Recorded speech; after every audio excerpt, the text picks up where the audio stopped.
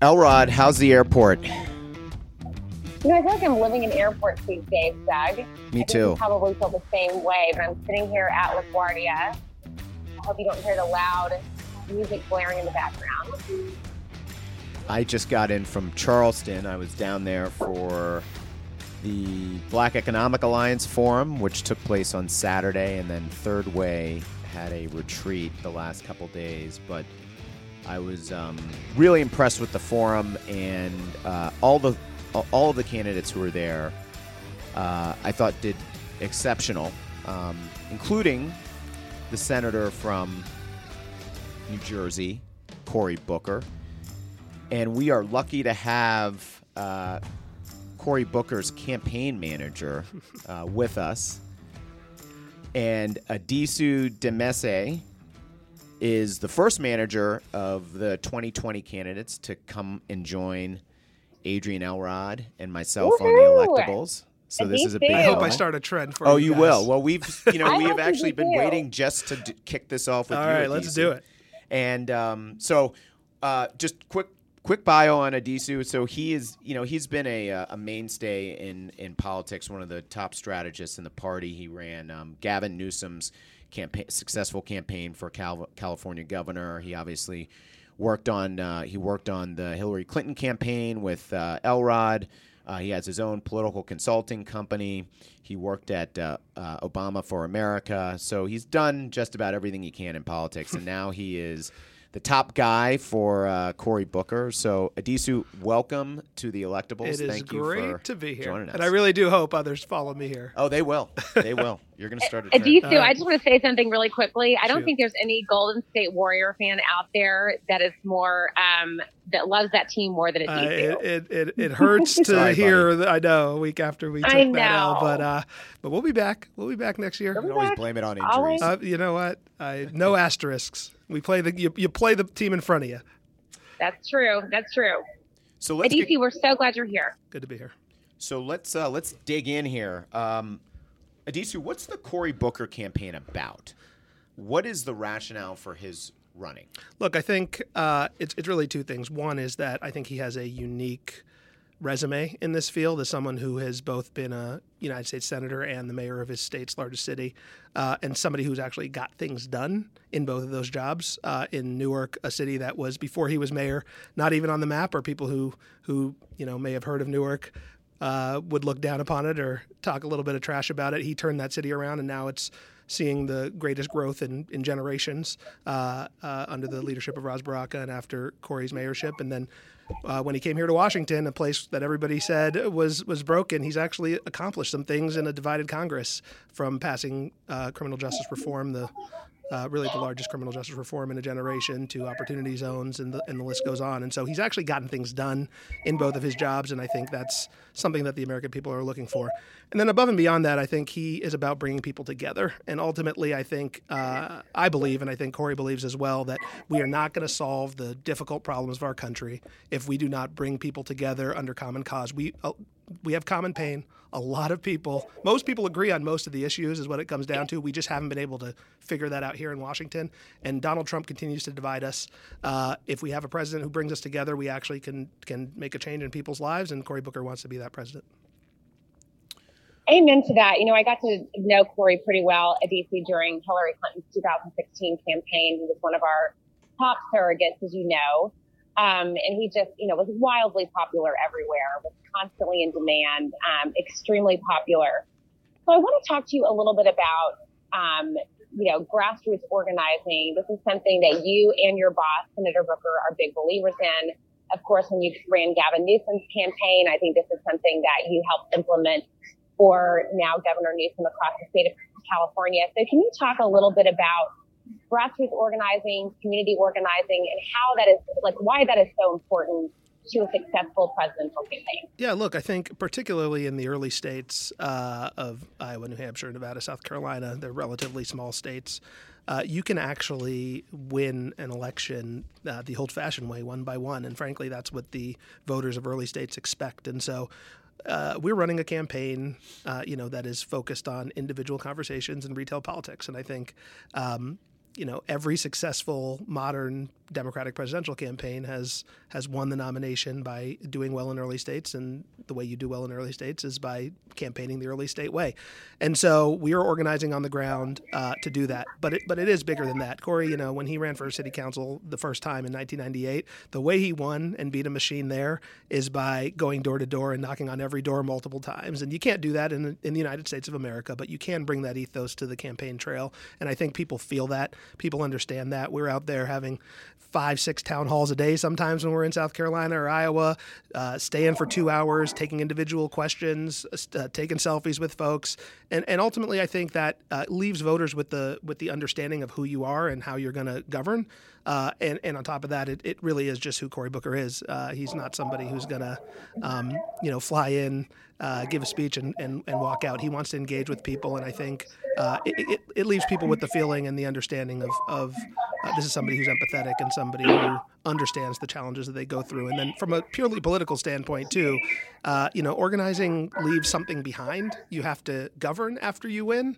Cory does not want to win this election alone. He wants to actually do something for people. And the way you're going to do something for people when you're president, and I think President Obama tried and showed this in his first term in particular, is by organizing in communities and making sure you activate your folks to be partners in governing and not just in campaigning. I've been very impressed with how personable the senator is. I've been in rooms with him, small, gatherings where he has solicited ideas, and he's just very authentic. He's very there's just no fakeness about him, which is not always what you'll find in Washington. Yeah. And I saw him in Charleston, and he just was, he was so energetic, and was doing selfies with everyone, and he was very gracious with his time. So I just feel like that's a quality that really does set him apart. I'm curious in terms of investments that the campaign is making. Mm-hmm. One thing that I was also impressed with was the organization that I saw that you guys have Mm-hmm. in South Carolina. I've heard the same types of things in Iowa. I think that really does position you all to have a moment when it's going to come, mm-hmm. and you guys are going to be well positioned. But I'm curious, as it relates to the investments that you've made at this early stage, walk us through that. Yeah, it largely is in the 4 early states. I'm not going to hide the ball there. I do think that those states, particularly in a field this big, if it remains this big, are going to winnow the field, as it is called, and send a signal to the other 46 states and the 7 territories that are going to vote over the course of March and April and beyond about who are the viable candidates in this race. And so we are really putting most of our resources, both human and financial, into organizing in the early 4 states. And again, it plays to Cory's strengths, the ones you just talked about, Doug. He is somebody who does well in a room with 250 people at a town hall, or in a small clutch with 12 folks having a real conversation about an issue. And you can do those kind of politics in Iowa and South Carolina and New Hampshire and Nevada. It becomes much harder once you go to the bigger states. And so we are going to focus on our strengths, and those are our strengths. Our team on the ground is our strength. Cory as a retail politician is our strength. And I think, like you said, we'll be poised to capitalize when this race changes, and it's going to change a whole lot over the course of the summer and fall and into the winter next year. Definitely. Yeah, and Addisu, I'm glad you mentioned this. I was actually on Morning Joe this morning, and we were all talking about who we think is going to do, exceptionally well in the debate. And Cory Booker was somebody whose name came up pretty much by everybody on the panel. I think it's really going to have, be his moment to shine. So with that being said, can you talk to us a little bit about the debate? Like, what is your strategy, at least, like, what kind of strategy are you employing that you're at least allowed to tell our listeners in advance of the debate? Does this air before or after next Wednesday? Well, it airs before. Sorry, it airs buddy. before. But look, you're going to be on stage with Elizabeth Warren, Yep. who is leading your boss in the polls right now, but you're not too far behind. Like, what is your strategy, and how do you think that, do you think it's going to be hard for somebody like Cory Booker, or frankly any candidate, to really get their message out on a stage with 9 other candidates. Yeah, look, we don't know how much time we're going to get. You don't know what questions you're going to get, if those will give you the opportunity to deliver your message. All you can do really is I think, 2 things. One is be yourself, to Doug's point. Most voters, I have known Cory for 6-7 years. Most of the listeners here probably have known who he is since he was mayor, probably a decade. But most voters, this will be the first time they are being introduced to Cory Booker, the person. And so first and foremost is to remind, Cory and to remind the audience about who he is and why he's running for president, and remind them why they liked him in the first place. So that's sort of number one. Strategically, I think, there are 10 people on the stage. There are 5 moderators. There's going to be, maybe 8 minutes to speak, 9 minutes to speak. Maybe. Yeah, maybe, if you're lucky, right? And so, the best you can do is prepare for every possible question, maybe likely questions, but not over prepare, right? And not seem rehearsed or seem like you are inauthentic, to your point. And I think that really is Marco Rubio robot. Yeah, don't be a robot, right? Don't be a robot. And so, that's not Rick Perry. Don't forget your yeah. the Don't 3 make agencies that you're going to eliminate. Amen. Don't if make you're a big president. mistake. But put your whole self out there. And again, this is I feel like this debate in particular is an introduction. It's your chance to introduce yourself to the electorate at large, for many people, largely the first time. And that needs to be the thread throughout every opportunity he gets to speak. Cory Booker probably better than anyone. I'm sure you spent a lot of time with him. You've done races with him before. Tell our listeners what he is like as a person. You see him when things are tough. You see him when things are going well. How is he as a leader? He is the most purpose-driven person I've ever met in my life, at any level, politician, friend, what have you. And I know that sounds like spin, but he's just somebody who, since the reason why he got into politics was to help low-income people in his community. The reason why he moved to Newark in the first place was because he was, in law school and post-law school and trying to think about how can I make the biggest impact in a place that needs it the most. And he found out when he moved to Newark is that Newark didn't need a savior. They needed a leader, an organizer to help harness the greatness of that community. And it turned out that's what turned him into the person that he is. But ultimately, he's just a purpose-driven person who wants to do the best for people, and he's, I think, every day wakes up with a sense of mission about particularly helping low-income folks, people of color, people who are looked down upon and forgotten. And that's the person he is. He's kind of corny. He would admit it. He's a bit of a nerd, but ultimately he's a good human being who's in this for the right reasons, and I wouldn't be working for anybody else in this race. Beautiful endorsement at Addisu. Yeah, I know. I'm for him. I'm voting for him if you haven't heard. Yeah, that's the rumor on the street. So Addisu, by the way, I just want to say, I think I love seeing these pictures of candidates who run into each other on the campaign trail. I think, Kirsten Gillibrand and Cory Booker had this amazing photo on Twitter of the two of them, seeing each other at an event, giving each other a hug. I just think that is just really indicative of this type of primary. And it also just warms my heart to know that no matter who the nominee is, I have no doubt that everybody's going to fall in line. All the nominees will do all the candidates will do everything they can to support the nominee, because there is so much at stake in this election. And it's just, really beautiful to see, the friendships that are on the campaign trail, especially among the candidates. So Addisu, you have set up a campaign. You've actually set up several campaigns from start to scratch. You set up Gavin Newsom's campaign when you managed that.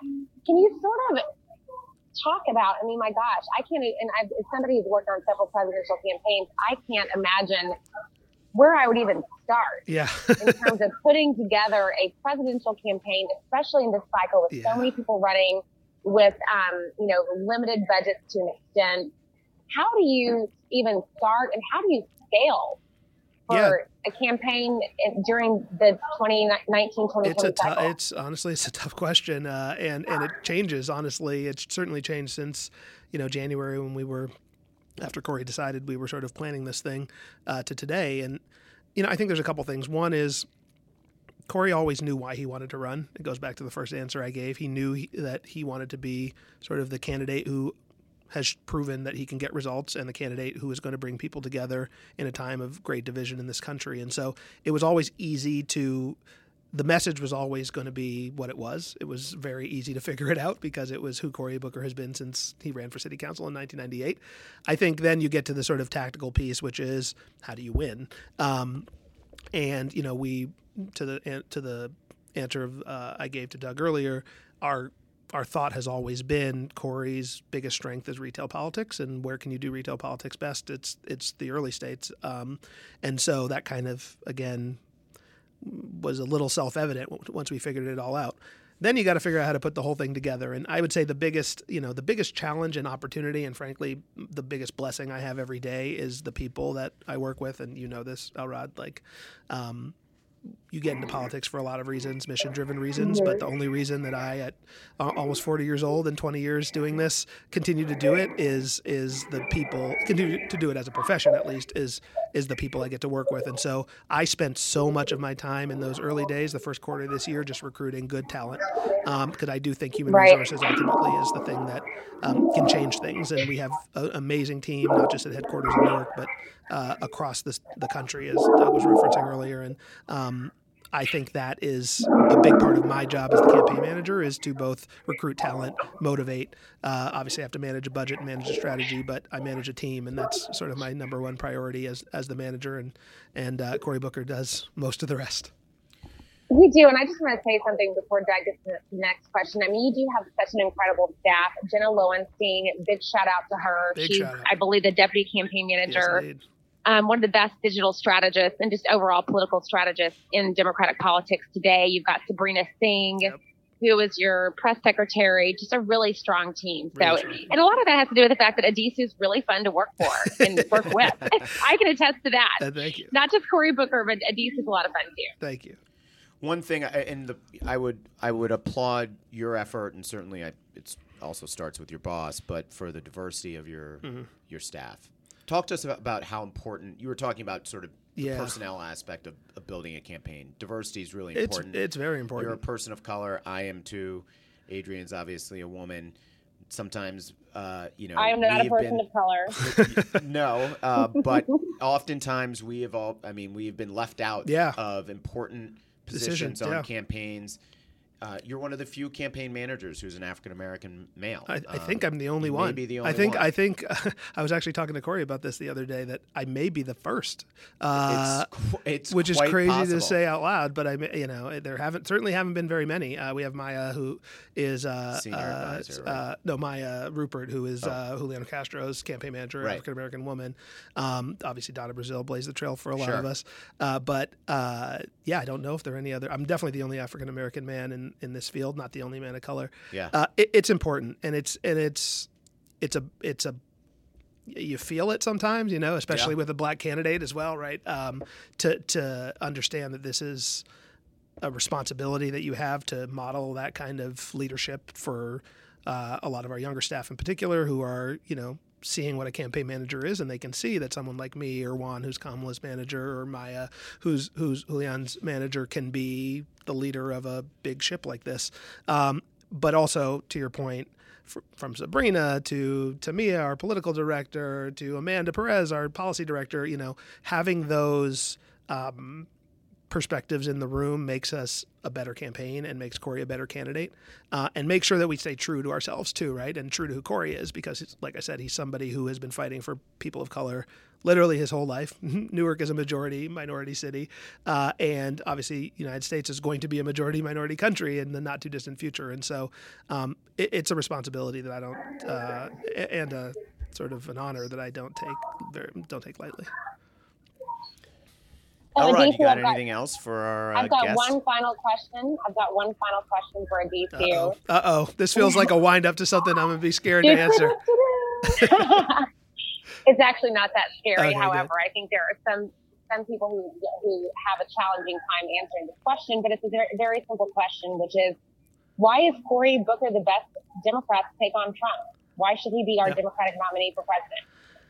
Yeah, I'm going to steal his line, because I think it really is the best encapsulation of this, which is that first of all, he's taken on tough fights before. If anybody has seen Street Fight, the documentary about him, it's on Netflix if you want to watch it.